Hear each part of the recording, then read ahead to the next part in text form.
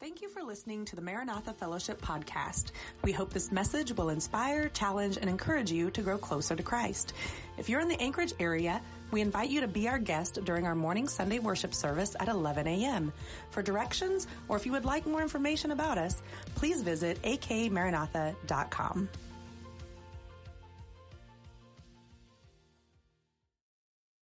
Isaiah chapter 7, Isaiah 7, you probably know of a famous verse from there. There's always going to be this tension in living life for God that we live in what is visible and we have to trust the God who's invisible. Anybody felt that tension before? Where we see the problem before us, like sickness, or maybe it's a challenging situation at home or finances or whatever it may be. You see that right before you, but we're trusting in an invisible God. And how we deal with that tension will determine the course of our lives and maybe our eternity. Now, I want you to know that I don't mean that every faith test is the difference between heaven and hell. But what I'm saying is that saving faith is also living faith. That when we're really believing in Jesus, we're not just trusting in Him for salvation, we're trusting in His person. And that includes a whole lot. I think it's one of the reasons why a good test of faith is our obedience. Are we obedient to Him? Because when we live in obedience to Him, we demonstrate that we really do trust Him, and it's not just lip service or assent to some kind of a creed or something like that, which creeds are important too. Yes. Is God really invisible? He is to us now, isn't He? Yeah, He's visible to us in human form. Christ. No, He's invisible. As humans see Him, right? Right.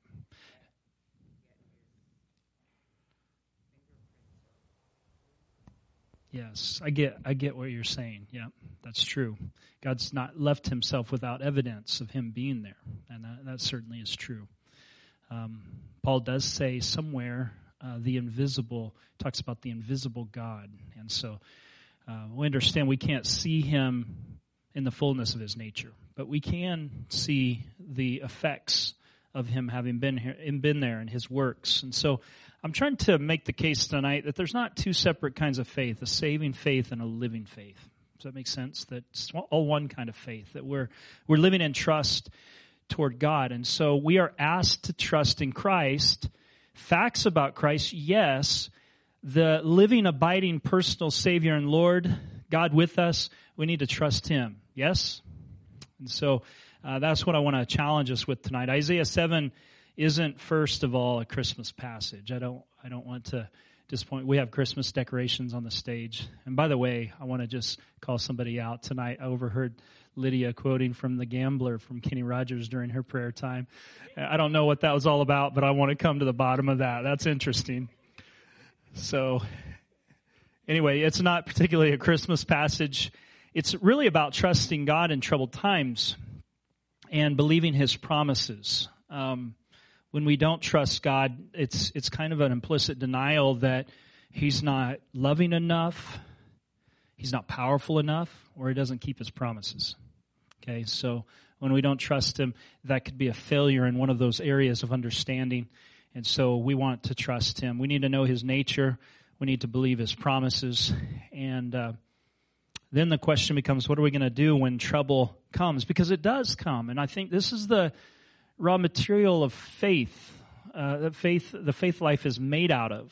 I think there are some people, and I've been there at times, where we want to put our faith life on hold till we get this problem figured out. And then once we get it, we'll rejoin our weekly services. We'll rejoin serving God in particular ways. But we got to get this trouble figured out. But I think faith is meant to be lived and believed in the midst of difficult times. And we see that again and again in the Scriptures. And so you can see that here in Isaiah 7. We're referring to it a lot. There's a lot of historical detail here. And I want to ask this question. What should we do with that? What should we do with historical detail? And you can answer if you have an answer to that. I've got some options here. Let's see if we can pick one. Number one, we should ignore it and look for something that kind of speaks to us. Ignore the historical detail and just wait for something that kind of jumps out at us. Believe it or not, that's the approach a lot of people take when it comes to the Bible. It's just like, well, that doesn't speak to me, but this does. And so they find the one verse in the chapter that speaks. And there are some verses in this chapter that'll do that, but we miss so much. Okay, a second option is, should we just assume that this isn't anointed as other parts of the Bible? Because there's a lot. What's that? All Scripture is God-breathed, right? Good. So number 2's out then. Everybody in agreement with that? How about number 3? Should we decide that the Old Testament isn't for us? No, I hope not. 77% of the Bible is Old Testament. Did you know that? 77%. And actually a little more than that. Number 4, should we acknowledge the details are part of the revelation and try to understand why God wanted it there? Okay, so that's going to take a little bit of work. F.F. Bruce, what's that? Yeah, sure. Should we acknowledge the details are part of the revelation and try to understand why God wanted this here? Okay, so we're looking at what are the details. Why are they here? Why so much? I'm a history person, so I love this stuff, but I realize not everybody's like that. Not everybody gets a kick out of this. Some people really get a kick out of Psalms, and I like the Psalms, but if I'm choosing and I'm just showing all my cards, man, I love to dig into the historical stuff. And other people are like, man, I don't like that at all. I like the Psalm. That's fine. We don't get to choose the Bible, right? We conform ourselves to it.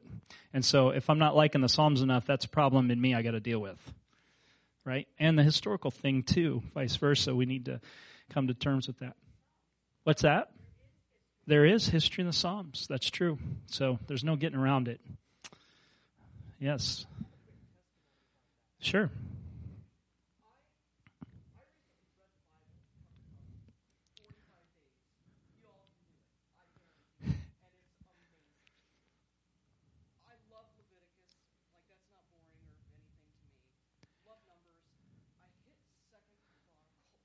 The phone books, that's what I call it, the phone books of the Bible.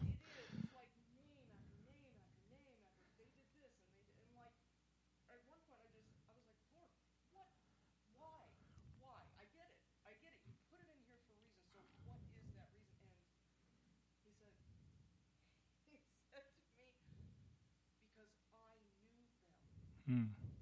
He wrote them down. Yeah. Even if, I'm sure there are other reasons, but that hit me, that he knows each and every one of us. I don't know who they were. All we have is what's in 2 Chronicles for some of them. And it was just this massive revelation. It was amazing. Yeah. And I haven't looked at that chapter, that book, those sets of books differently since then. It was just amazing. Yeah, that is. It's good to read through those things. There are little tidbits in there that are really devotional and powerful in a way, and the names are there for a reason. The secrets of the Bible.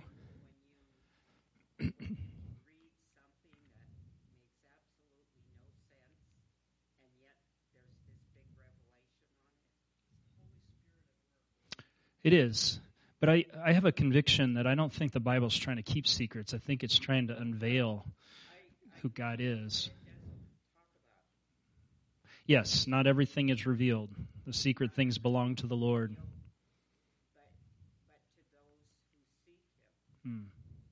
Yep, to the hungry heart. Jesus talked about that with his parables, didn't he? So F.F. Bruce, who's a late Pauline scholar, he said, he was asked about his studies and how he went about studying the Bible, and he said, at one level, and perhaps this is the most important level, I approach the Bible with the readiness and an expectation to hear the voice of God there. But there is no conflict between that more devotional use of the Bible and the academic study. Did you hear that? There's not conflict between, like we sit down and we read it, and we want to hear what God has to say there. But I found that goes hand in hand with looking into the details of what the Bible says. And so I think it's not either or, it's both. And so we go into all the detail and we dig out the principles that are there. And for that, it takes work. And so I'm calling you tonight, I'm challenging us. If you find that Bible study gets dry or it becomes work, persist. It will only get better. Okay? The more you know about what God's Word says and the different things that are happening there, you'll see insights that you didn't see before, and perhaps it might even change what you thought you saw there before, and realize, now that I understand this better, I was wrong. And this is what this is talking about. And there's been many times I've come to that conclusion myself. So,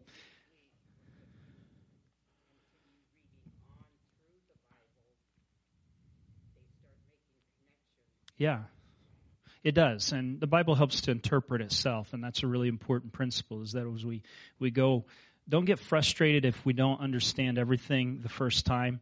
If you go through it and you pick up something, and you go through it again and pick up something, pretty soon there becomes like this expertise at all of this. And so I think that's really important. But we dig out these principles, and there's no shortcut for this. And to do this really well, we should be on the same page, and we should be asking these questions, okay? When we look at the Bible, what does it say? That's the first question. Okay, that sounds super simple, like we're really just looking at what does it say. And then the second one sounds like it, but it's not quite the same. Okay, what does it mean? Because sometimes the Bible is speaking figuratively. And so what it says on the surface isn't what it's trying to really say. Do you understand what I mean? That's not a hidden or a mystical thing. The clues are right there in the text. But what does it mean? And then the last question is an application question, is now that we know what it means, this is just the pure reading level. This is the interpretation level, because we all have to do interpretation, right?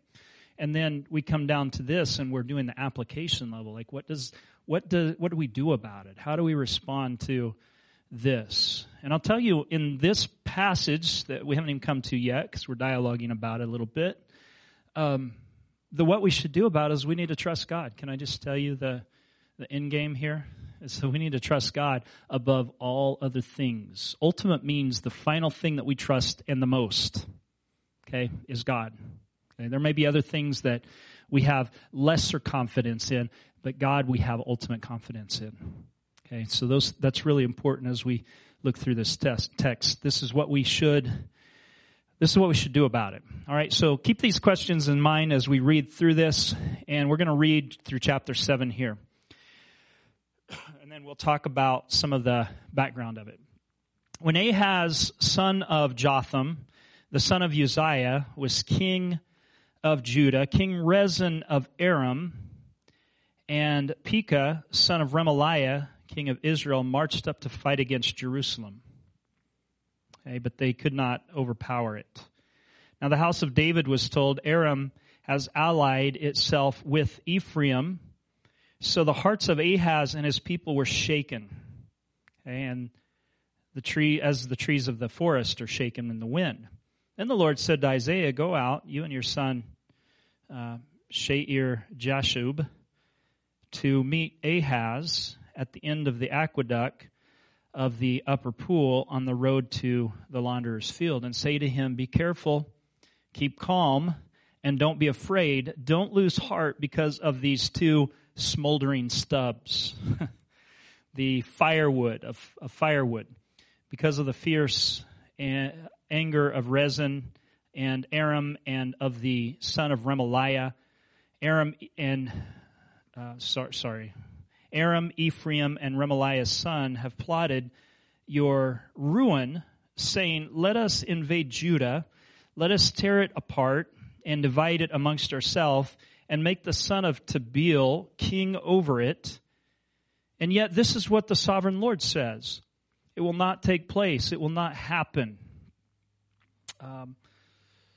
For the head of Aram is Damascus, and the head of Damascus is Rezin. Within 65 years, Ephraim will be too shattered to be a people. The head of Ephraim is Samaria, and the head of Samaria is only Remaliah's son. If you do not stand firm in your faith, you will not stand at all. That'd be one of those places that you'd probably in your devotional reading go, ooh, that's good. And it is good because we're not going to have strength in self-confidence. We're going to have strength in God confidence. Okay? You understand that when it comes to the challenges of life, it's not because we can handle it. And I think probably Americans are the worst at this. And then we're a subset of Americans. We're Alaskans. If anybody can handle it, it's us. And this becomes a problem when it comes to dealing with real problems in life because we don't do it in our own strength. It's by the hand of the Lord, right? Even when they were rebuilding the temple later on, I think Zechariah the prophet says, it's not by might nor by power, but by my spirit, says the Lord of hosts, that you're going to accomplish this. You're not going to do it through pure human strength, but by the power of the Spirit of God. This will be seen through, even though it looks like an impossibility. And so this is a call to trust in the Lord. Again, the Lord spoke to Ahaz, ask the Lord your God for a sign, whether in the deepest depths or the highest heights. But Ahaz said, I will not ask. I will not put the Lord to the test. That sounds really spiritual, doesn't it? And then Isaiah said, hear now, you house of David. Is it not enough to try the patience of humans? Will you try the patience of my God also? Therefore, the Lord himself will give you a sign. The virgin will conceive and give birth to a son, and will call him Emmanuel. And he will be eating curds and honey when he knows enough to reject the wrong and choose the right. For before the boy knows enough to reject the wrong and choose the right, the land of these two kings that you dread will be laid waste. And the Lord will bring on you and on your people and on the house of your servant, and on the house of your father, a time unlike any since Ephraim broke away from Judah. He will bring the king of Assyria. This is a problem, okay? You've replaced two enemies with a worse one. Okay, and that's what he's telling him here, is you got rid of these two, now something worse is coming. In verse 18 here, it says, in that day the Lord will whistle, and the flies from the Nile Delta in Egypt, and for bees from the land of Assyria, they will all come and they will settle in the steep ravines and in the crevices in the rocks and on the thorn bushes and at all the watering holes. In that day the Lord will use a razor hired from beyond the Euphrates River, the king of Assyria, to shave your head and your private parts. Forgive me, if you have the ESV, it says feet. And if you have the NASB, it says legs. Those are euphemisms for something else. And to cut off your beard also. In that day, a person will keep alive a young cow and 2 goats, and because of the abundance of the milk that they give, there will be curds to eat. All who remain in the land will eat curds and honey. Pause here for a moment. And I want you to notice here that milk and honey was the promise of abundance, wasn't it? But like if somebody said to you, you get pizza, well, whatever it is, let's just say prime rib, okay? Good. Man, that sounds like land of abundance. But that's all you'll ever get from now on. Suddenly the blessing turns to curse. You know what I'm saying? And maybe not with prime rib, because you could see yourself eating that for a few weeks. But here we've got curds and honey, and that's all they're going to be eating, because in that day, in every place where there were 1,000 vines worth 1,000 silver shekels, there will be only briars and thorns. Hunters will go there with bow and arrow, for the land will be covered with briars and thorns. As for all the hills once cultivated by the hoe, you will no longer go there for fear of the briars and the thorns, and they will become places where cattle are turned loose and where sheep run. So he's talking about a really bad time coming to the land of Judah. Okay, let's talk about some things that have happened here. So I want you to notice that the story moves ahead a little bit here. Last chapter, what was happening in chapter 6, Isaiah 6. You know Isaiah 6 well. King Uzziah died, okay? King Uzziah died, and I think I have a timeline here. You can see Uzziah's death is 740 BC, if I'm looking at this right, 740 BC. Okay, and Ahaz doesn't become king until 732. What's that tell us about chapter 6 and 7? 740, now 730. About between 7 and 8 years have passed, at least, between these two chapters. And so he sees the Lord in this exalted vision, and the next account that we have from him is 8 years later. So some time has passed. It's good to see these gaps in the Bible. There's a gap in one of the Exodus chapters that's about 40 years long, and we don't take into account some of the... Like, we think every day is going to be like burning bush day. But you know that there's some days that are just not like that. They're just everyday stuff. And that's part of our spirituality, too, is dealing with days when there aren't burning bushes and where there aren't big miracles, and it's just the mundane stuff of life. Now, that doesn't mean there's not the miraculous and that God's not there. It just means that the spectacular things that the Bible often reports, it doesn't tell us all of the mundane details that happen in between those things. And so if you haven't seen a miracle in a while, expect that God's going to send a miracle at some point, because he's a miracle-working God. And even though it's not perhaps an everyday occurrence in the way that we'd like, we'd love to live on mountaintops and for everything to be spectacular. But I've seen, too, where sometimes people get bored even with that. Think about this. Every day, Israel saw a fire by night and a cloud by day. And that was to represent the presence of God. And they sinned and got tired even in that. The problem wasn't with God, it was with us. We as humans, we get bored with things like that. I'm going off my notes here. Let's get back to them. All right, so something like 7 to 8 years has passed. All right, let's talk about who Judah is. Who's Judah in this story?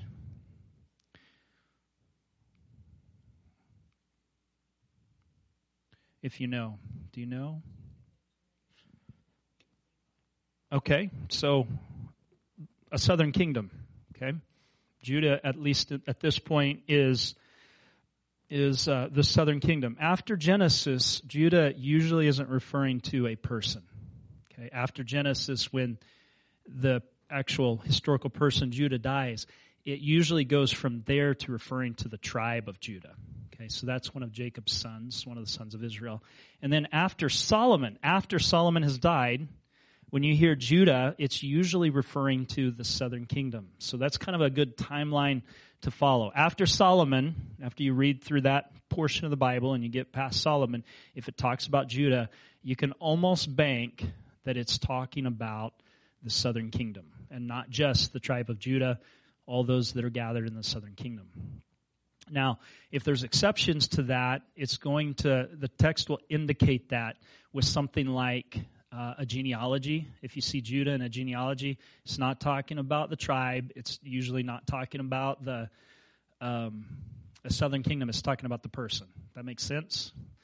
And then also, when it talks about the lion of the tribe of Judah, you kind of get an indication of where that's at. So just pay close attention to the context, and we see that. Okay, so Judah is the southern kingdom in this story. Who is Aram? Okay, you can see Aram here. All right, can you see where Israel's at on this? Let's see if this works. It doesn't work. Oh, maybe now. How about there? Okay, can you see Aram right there? So here's Assyria, this big empire that includes Babylon at this point. Babylon will emerge and overcome all of this. But right now it's Assyria, and then you have Aram, and there's another name for Aram, Syria, not Assyria. Syria and Assyria are separate. So keep that in mind, that when you hear Syria, it's referring to Aram, the Arameans. Aramaic, I believe, is connected with this people group here. And then you have Israel to the north. Okay, so when you hear Aram, this is typically a foe to God's people. So about 100 years earlier, There was the king of the north, Ahab, and the king of the south, Jehoshaphat, and they went to war against Aram. Remember that? And Jehoshaphat's like, Ahab brings out all his prophets, and they say, the Lord will give us success and all of that. And Jehoshaphat on 2 occasions says, isn't there a prophet of the Lord that we can inquire of? Yes, but I hate him because he always prophesies bad about me. I laugh every time I read that. I hate him because he prophesies bad about me. Well, let's hear what he has to say. And so they bring him in. And, of course, they end up going to war against Aram, and Aram kills Ahab in battle. Okay, so usually you'll have Aram on the outside as the foe, but for some reason now the northern kingdom of Israel has chosen to go along with Aram against the southern kingdom of Judah, and there's something wrong in that. Like, there shouldn't be fighting between these two portions of the nation. Actually, they would be stronger together, wouldn't they? Like, if they were reunited and not divided by their own, I know God was in it, but there's a selfishness in it too that has caused them to, they would have been stronger together, but they weren't together. And so Aram is Syria, the frequent foe of God's people, but now they've joined with the northern kingdom to attack the southern kingdom of Judah. What's unique about, I'm getting ahead of myself here, but what's unique about Judah? What do they have to look forward to? The Messiah, the King, the son of David is going to come from Judah. They've got this promise that goes all the way back to their patriarch that the scepter will never depart from Judah. Always there will be a king that's a king from Judah. And we serve that king and we worship that king and we celebrate the coming of that king during Christmas time. He's from the tribe of Judah. All right, and then another group we need to deal with is a group that is called Ephraim in this passage more than by any other name. Ephraim is Israel. It's the northern kingdom. Okay, so just as Judah, this is called synecdoche, where you take the biggest part and you call the rest of it by that. We do this, my go-to illustration of this is you call your car wheels. Well, your wheels aren't the only thing on your car, but it describes something that's significant about it. Okay, and so Judah describes the southern kingdom, even though it's more than Judah. Ephraim describes the northern kingdom of Israel, even though it's more than Ephraim. Why is that? Well, 5 times in this chapter, verse 2, 5, 8, 9, 17, they call Israel, the northern kingdom, Ephraim, even though it's got all those other tribes mixed in with it. Only once in this passage, in verse 1, is it called Israel. Okay, and Ephraim it's called Ephraim. Anybody want to guess? Well, I've already said it, but guess why this is the case is because it's the largest and the most powerful of the northern kingdom. And there's some good reasons for this. Before Jacob died, Jacob, who is also called Israel, right? He took Joseph's sons and he adopted them. Do you remember this? And he put his hand on Ephraim. And Joseph said, no, he's the younger of the two. And he said, I know what I'm doing here. And he blessed Ephraim because he was going to be the largest of those tribes. And so Ephraim and Manasseh became sons. And there's a suggestion from one text where it says, just as Reuben and Simeon are sons, so will Ephraim and Manasseh be sons. And some scholars think that there was a replacement that took place there that made Ephraim a little bit like a substitute firstborn. And so that could be part of this. I'm not necessarily sold on that, but it's an option here. But what we do see is that Ephraim blossoms and grows, and it becomes the largest of the northern tribes. And so when they describe Israel as Ephraim. And I think Ephraim is used here instead of Israel in one particular reason is to remind us that these are brothers that are fighting against one another. Ephraim and Judah, by adoption, you know, Ephraim was Jacob's grandson, but he adopted them as sons. Now they're brothers. Why are they fighting against one another? And that's the question we ought to be asking in this passage. And so they're in the same family. And then we have up here in this green portion, the Assyrians. And what we need to know about the Assyrians is that they're a powerful empire in the north that's a threat to everybody in the region. They have the power to do whatever they want to do for the most part, except for where God stops them. They're led by a guy at this point named Tiglath-Pileser III. They have other gods. They have nasty ways in battle, and they have a strong army. And whenever they conquer, they boast that it was their gods that gave them success at doing so. And so they've got there's this threat to about everybody in the region, okay?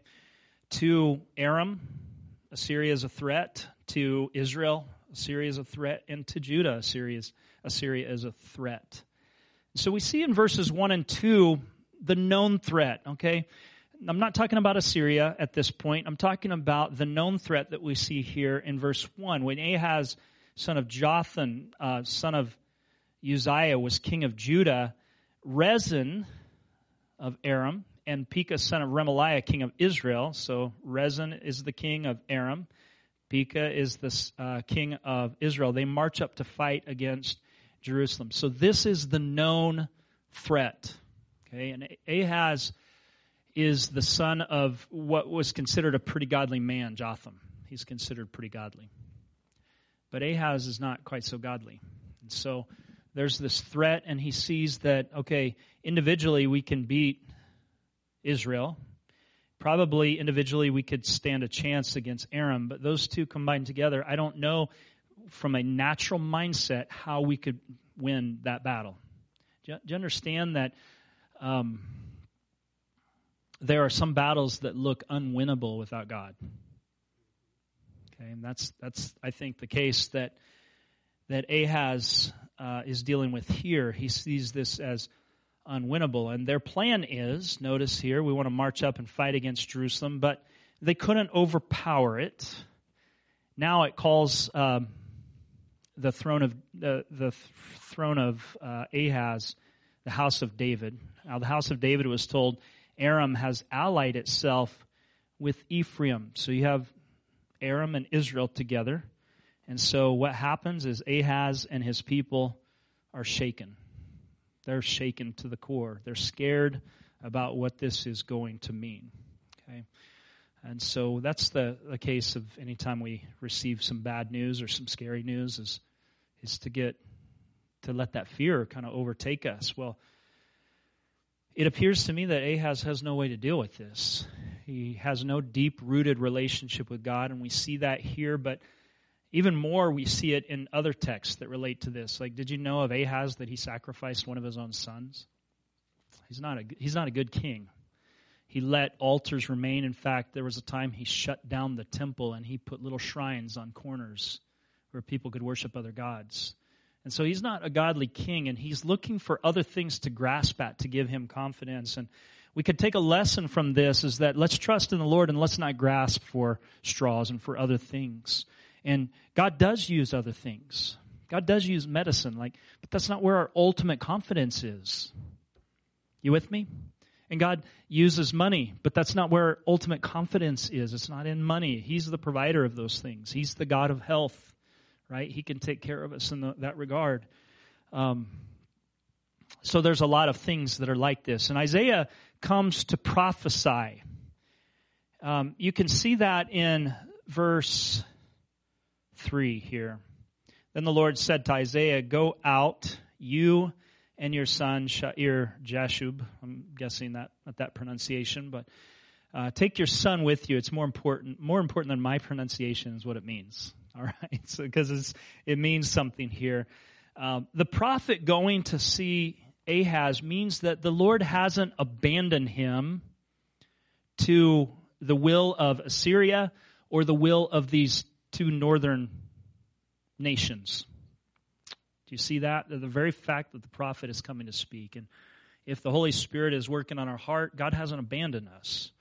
If God cares enough to send somebody to speak to us, He's not abandoned us. And that's the case here, is that the prophet comes, and we see this indicates the care of the Lord. And the name of the Son even testifies to this. Shear-Jashub means a remnant will return. So whatever is coming, you will not be completely wiped out. That's good news, isn't it? So he takes his son along, and I imagine the introductions are, "Hello, King. You know me, of course. This is my son." and his name is a remnant shall return. And that would have said something, I would have thought, but maybe not. And then he tells him this. He says that typical stuff that you say and you hear said in the Bible, like fear not, or stay calm, don't be afraid, don't lose heart. Okay? And it's not enough to tell somebody that. There needs to be something that goes along with, like, it's not just a prohibition against fear. There needs to be a direction towards faith. And that you find always in the Bible, is that the accompaniment with do not fear comes with a reason not to. You know, sometimes we say, like, just don't do that, and we make it all about prohibitions. And it's really hard not to do that when we're focusing on not doing that. It's so much easier when that's been replaced with what we ought to be doing instead. And what we ought to be doing is looking in faith to God. And so then he says this. He tells them the plans of the enemy. I would have thought this would have hurt faith a little bit, but it seems God's got wisdom in all of this and the reason he does this. He says, meet Ahaz at the end of the pool, and he tells him, be careful, keep calm, don't be afraid, don't lose heart, because of these two smoldering stubs of firewood, because of the fierce anger of Rezin and Aram, and of the son of Remaliah. Aram and Ephraim and Remaliah's son have plotted your ruin. He's telling him, he's plotted your ruin. And then he says to him, they're going to say, let us invade Judah, let us tear it apart and divide it among ourselves and make the son of Tabeel king over it. And then he gives what the Lord says in response. And I find this a little bit interesting. I know a lot of times the wisdom is something like this, is don't talk about the negative side of things because it will only create more fear. Don't repeat what the enemy said. Like if you would have heard some of the people that I heard growing up, they would have told Isaiah, you shouldn't say that to him because that's confessing the negative. Well, what he does is he exposes it. Do you know that God is not intimidated by the threats of people? And he's not less powerful than the words of people. And so a lot of times we give this superstitious power to words where God is the one that we're trusting in, not the words that were said. So they said these things, Isaiah says. And what he does in response to that is he says, but this is what the Lord says. Whatever anybody else says, God's word is superior to it. You with me? And so we look to that. And his word is this. It will not take place. Okay, they're planning on doing this, but it will not take place. And that's good news, isn't it? It's not going to take place. It's not going to go down like that. It will not happen. For the head of Aram is Damascus, and the head of Damascus is only Rezin. What is that? Because he's going to repeat the same thing with the son of Remaliah. He's going to say the head of Samaria is only Remaliah's son. The head of Ephraim is Samaria, and the head of Samaria is only Remaliah's son. What's he referring to here? First is the nation, right? Okay. And then, so if the nation is Aram, what's the capital of the nation? It's Damascus is the capital. Okay. The oldest city in the world. Do you know that? Damascus. The oldest existing city in the world. And then the head of Damascus is Rezin. Okay. What do you think he's trying to say here? The nation's only as strong as its capital. The capital is only as strong as its leader. All God has to do is take that leader out, and the nation crumbles like a house of cards. Okay, do you see that? That's the thing that's being said. Sometimes we look at the gathering of the storm, and we don't realize that if one key ingredient of that is taken away, the whole storm goes away.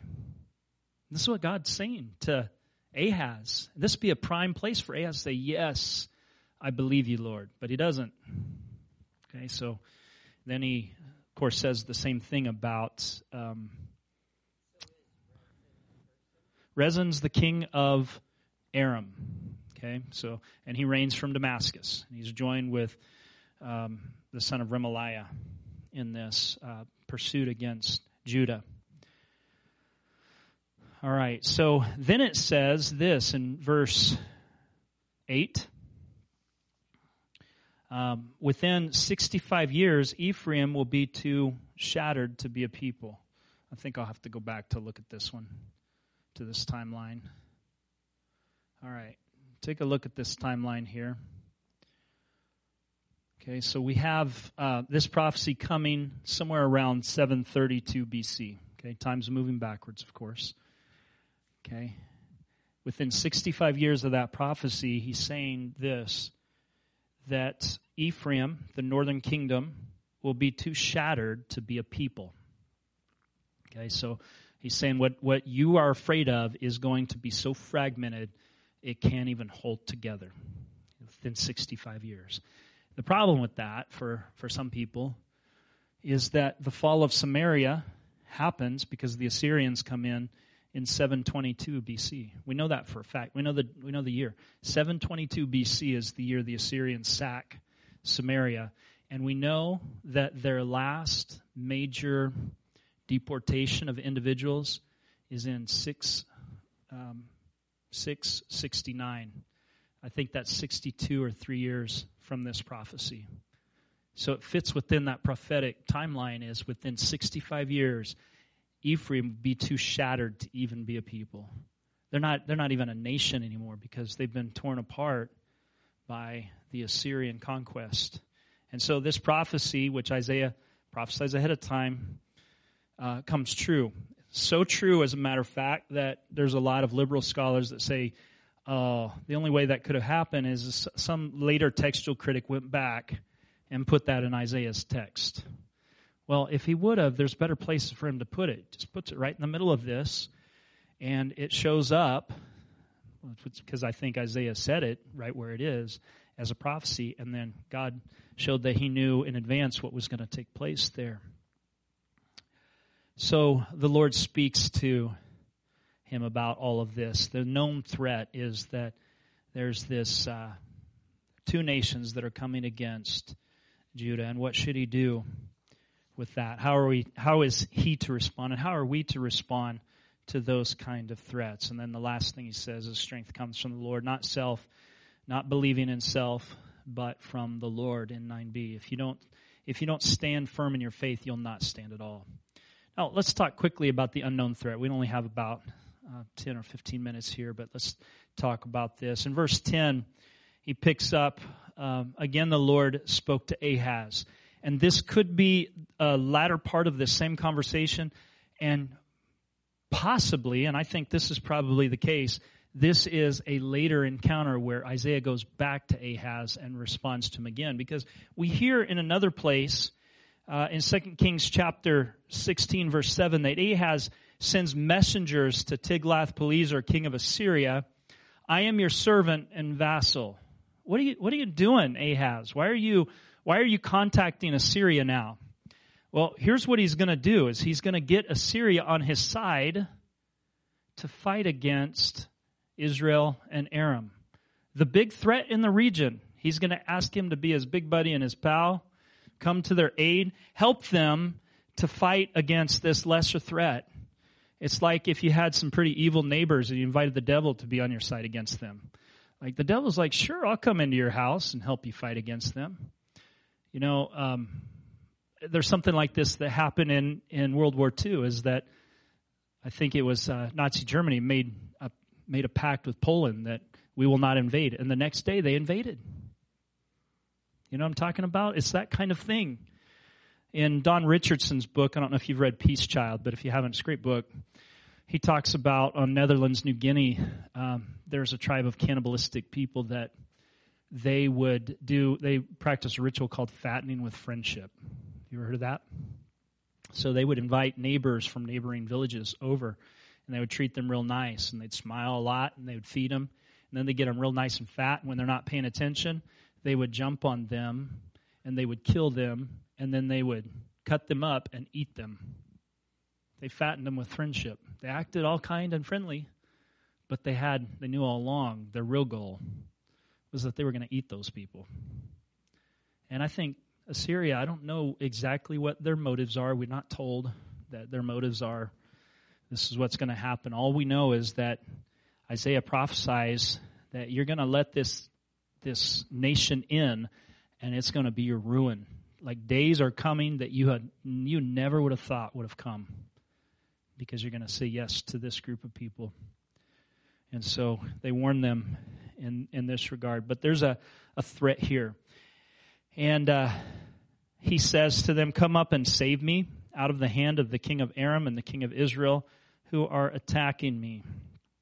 Okay, so now he's forming alliances with other nations, which was often discouraged in the Old Testament, right? I mean, you've seen probably, I think Asa was one of these. There was a godly king who wanted to make a pact with Egypt in order to fight against another nation. And God said, no, you've already paid the dues. That money's gone. Tell those warriors to go home. There was another time where they tried to get Israel to be on their side, the northern kingdom to join the southern kingdom, and God said no. And so oftentimes these kind of pacts were discouraged, and probably for two reasons. Number one is that God's people should have trusted the Lord, who always gave them victory. Okay, instead of relying upon these other nations for help. After all, their whole history is of one where they would conquer nations that were mightier than themselves. That was part of their testimony. Og, king of Bashan, Sihon, king of the Amorites, they beat those two guys, and those two guys were incredible legends in that area. And they defeated them. And they defeated the Canaanites, who previous generations said, we are grasshoppers compared to them. How did that happen? Only because God was on their side, not because they were so superior. And you see it again and again with superior forces that God He leads His people in triumphal procession in that. The Lord always gave them victory over more powerful people when they were obedient, when they relied upon Him. And a second reason that I think God discouraged these kinds of alliances is that those they made alliances with often led to compromise with them. So when allegiances require of you to compromise your faith and principles, or maybe they're all getting ready to go to battle and the Assyrians say, all right, we're going to go to battle, but let's all sacrifice to our gods. Israel can't do that. Judah can't do that as they prepare to go. There's compromise that happens, and this is one of the reasons the Bible says don't be unequally yoked with unbelievers. Do you know that's more than a marriage text? It's bigger than that. It's talking about being in league with those who are unbelievers because the life direction is going different ways. So be careful because it can lead to compromise. You put yourself in a position where you can do wrong.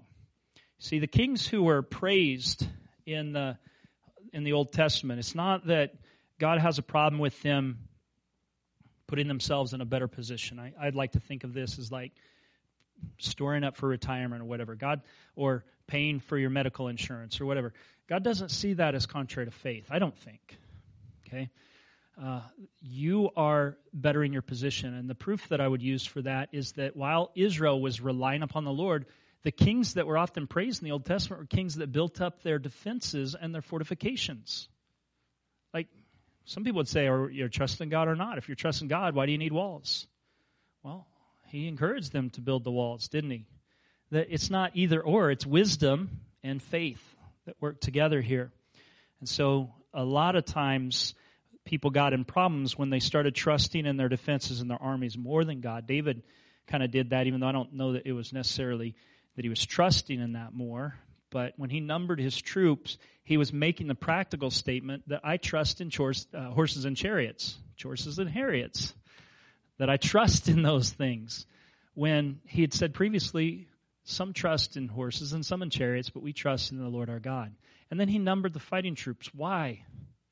That's not what gave him victory. Do you see the problem there is that he was putting his confidence, or at least in a practical way, stating that his confidence was in that rather than in the Lord. So it's not that alliances are always wrong, but they usually came with strings attached, like sacrificing to other gods, or in some way saying that we can't do this without your help, or putting their confidence in the good graces of the Assyrians, which is a big mistake. As if the Assyrians were more powerful than God, could care for them more than God, had their best interest at heart more than God did. And so in the second prophecy that comes in verse 10 and following, Isaiah tells Ahaz to ask for a sign. Ask God for a sign. Ask the Lord your God for a sign. A big sign. It could be small or it could be huge. Okay, notice it says, from the deepest depths or the highest heights. Who has the NLT here? If you have it, read verse 11 from chapter 7 for us.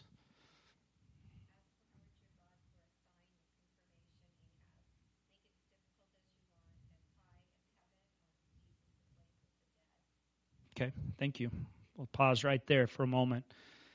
So he's saying you can ask for a sign. Notice, this is Isaiah the prophet saying to Ahaz, ask for a sign. This is not Ahaz going, God, you've said this in your word.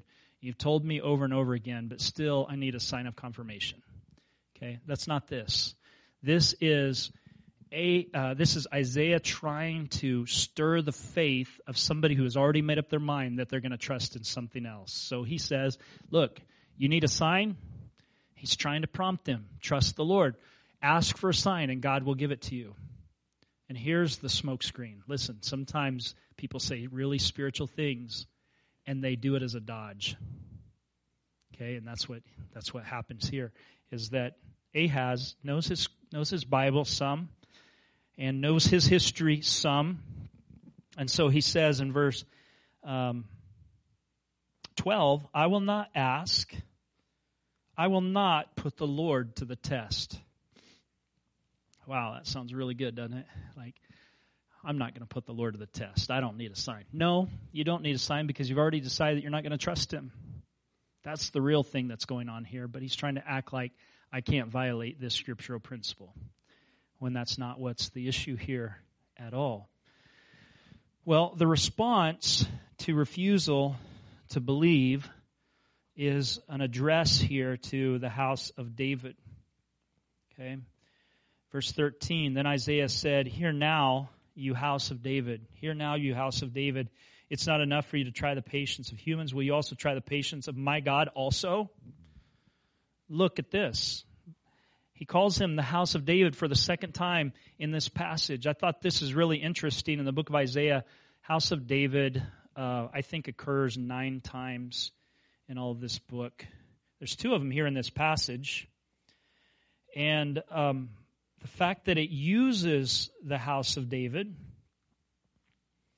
is that it was a way of addressing the whole throne. Maybe it's that there's a co-regency that's happening with Hezekiah, as you can see here, but I don't think we're that far in yet. A plurality of kings, and so it addresses them, the house of David. But Isaiah's dealing with Ahaz, so I don't think that's a good option. Maybe it suggests that this is more than a person presently on the throne that's being dealt with. Maybe. But I think probably this is a reminder that, listen, you're not trusting the Lord, and you're the house of David. You have a legacy of faith, and not only that, but you have a promise that this dynasty will last. So God has already promised you the victory. Why are you diminishing your faith or acting like you're more spiritual here? You see the principle of this when Isaiah says, ask for a sign. This is not that we should always be asking for signs. Sometimes if God says, I will confirm something, sure, that's fine. But the principle is ask for a sign when God tells you to ask for a sign.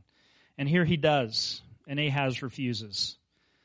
And so it's true that sometimes the Lord is angered in earlier generations by people who tested him by questioning his goodness and ability and asking for sign after sign after sign when they never intended for obedience. But now Ahaz is pretending to be righteous, but he still plans on disobedience. He's still going to do things in the strength of others, in the strength of the Assyrians. He's going to pay tribute to them. In fact, he's going to take some of the temple treasure the people have paid in their tithes, and he's going to give it to the Assyrians. Did you know that? He takes from the temple, and he gives it to the Assyrians. That's a misappropriation of funds, I think. Don't you? He took it and he gave it to them. Well, David is referenced in Isaiah 7 times, including 2 in this chapter. And whenever it refers to the promise of David or the house of David or David in Isaiah, it's a reminder that God made a promise to David about an eternal throne, and that David's God will see it done. And so the constant use through the rest of Isaiah's prophecy suggests in chapter 7 that it's an ironic call to greatness for Ahaz, that you're part of the house of David even though you're not acting like it. You need to act like it. Live in a manner worthy of the calling you've received. People of faith, live in faith. People who've received the promise of God, live in the promise of God. That's what he's saying to him in this. And this happens in other places in Scripture where people are called better than they are. You know that? When Abraham, before he's had any children, his name is changed from Abram, prince, to Abraham, which is what? Father of nations. And how about Gideon, who's called a mighty man of valor when he's hiding? Right? God, it's almost as if God, I know your identity and you're not living up to it. I'm calling you out of this into something better. And Peter, solid as a rock when he's flaky. One moment he's here, one moment he's there. He's all over the place. He's impulsive. That's unrock-like. And yet God calls him, Jesus calls him Peter, the rock. And so he knows us better than we are. So the difference here is that there are personal names. Isaiah calls Ahaz the house of David as if he's putting him in his place. Like if we do something that isn't very Christ-like and someone says to us, you're a Christian, that should put us in our place. And so it serves as a rebuke and a reminder of what he should be. Notice in verse 13, after in verse 11 he says, ask the Lord your God for a sign. In verse 13, he says, will you try the patience of my God? So he's taken God back from Ahaz as if you're not acting like he's your God at all. But he is my God. And so he challenges him on that as if there's distance now between Ahaz and God. He can see it for the first time. Ahaz is not loyal to Yahweh in his unbelief. He would rather try to gain the favor of Assyria and Tiglath-Pileser than Yahweh. And it hits, and in his unbelief, he would rather try to have the help of other nations than the help of God. And it shows that he doesn't believe. There's been a lot of debate about 7:14. We're about out of time, but I want to do the best that I can with this. When Isaiah says, this will be a sign for you that a virgin will be with child, he uses the Hebrew word Alma, okay, and this means young maiden of marrying age, and it implies virgin, okay. But what Isaiah was probably pointing to, there's two prominent theories here. Individually, is that he was either pointing to his own wife, okay, which comes out in the next chapter, or he's pointing to one of the ladies in the royal court in the house of David. That there's going to be what would be known as a partial fulfillment followed by an ultimate fulfillment later on. Okay, so there's going to be this young woman who's going to be with child, and before that child gets to be this old, those kings that are in the way, they'll be destroyed. And we know that they are, because as soon as Ahaz makes a plea to Tiglath-Pileser, the Assyrians, they go down to Damascus and they conquer the city and they kill Rezin. So it happens within a short time. That kid's not even very old yet. This baby that was to be born is not very old yet. But that was only a symbolic precursor to the later one who will come. So we need to know that there's an immediate fulfillment, but there's an echo that goes down to its ultimate fulfillment in Jesus. Because when the Septuagint translates this Hebrew passage, Alma, it uses the word Parthenos, which is the Greek word for virgin. And that's more settled. Alma is a little bit ambiguous about whether she's a virgin or not. She's a young woman. But when it gets to Parthenos, and that's where Matthew picks up, he says this virgin will be, look, this is an echo of what Isaiah talks about, because that whole chapter 7 is leading into chapter 8 and chapter 9. And you know what's in chapter 9? Right. Chapter 9, verse 6 talks about his name shall be called Wonderful Counselor, the Mighty God, the Everlasting Father, the Prince of Peace. I can't wait to get to that passage. That's, to me, so profound. It's more anointed than all of this history stuff. Laugh a little. I'm joking, right? You know I'm joking. So anyway, this prophecy starts the clock ticking. This baby in league with the fall of these other kings are going to serve as a sign that God knew what he was doing all along and that Ahaz should have trusted him. And instead, he didn't. And so you see this divine figure, but you see a prophecy that is partially fulfilled and then later fulfilled in Christ. Like there's an immediate partial fulfillment, and this happens again and again in Scripture. Let me mention a couple places, and then we're just about out of time here.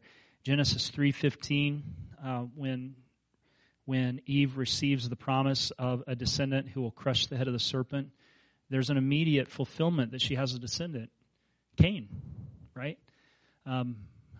Luther's translation says, I've gotten a man-child, even the Lord, as if Eve thought, this is the promised one that's coming.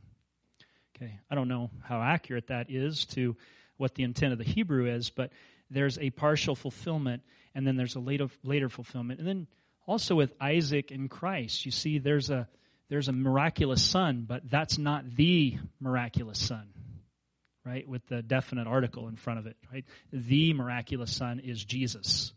And you see this picture in Genesis 22:18 when Abraham takes Isaac up the mountain and is prepared to sacrifice him. He says, through your seed, all the nations will be blessed. As if this was a dry practice run of something that was going to happen later to its fullest significance. Like the sacrifice of Isaac was an object lesson for when a son of Abraham, a son of God, would be sacrificed on that same mountain. Come on, isn't that exciting to know that like here's the partial fulfillment and there's a later fulfillment? And you can see it in Solomon and Christ in 2 Samuel chapter 7. It seems as if the prophecy goes back and forth between the immediate descendant and the future descendant who will be the one who sits on the throne of the house of David perpetually. And so all of these things are pointing to the fact that they should trust in the Lord and that he will come through and give them the complete fulfillment. He will bring to full purpose his promise of a descendant to the house of David.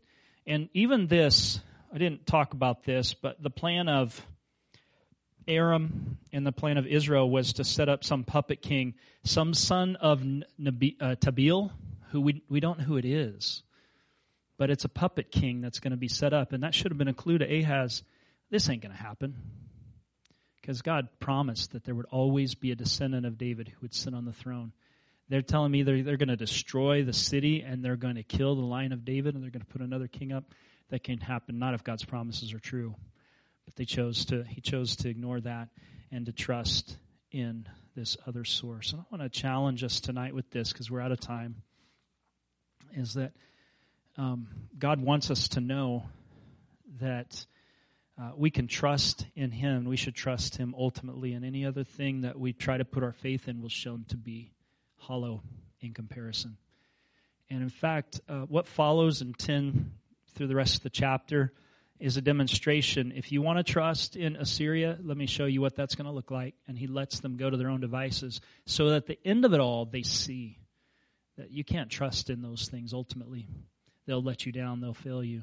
But you can trust in me. And he'll bring you through. And so I want to encourage you tonight that what you're facing, trust in the Lord as your source and your help, and he will not disappoint you. Amen. Thanks for your gracious attention tonight as we work through some history. Let's stand together and have a word of prayer. Yeah.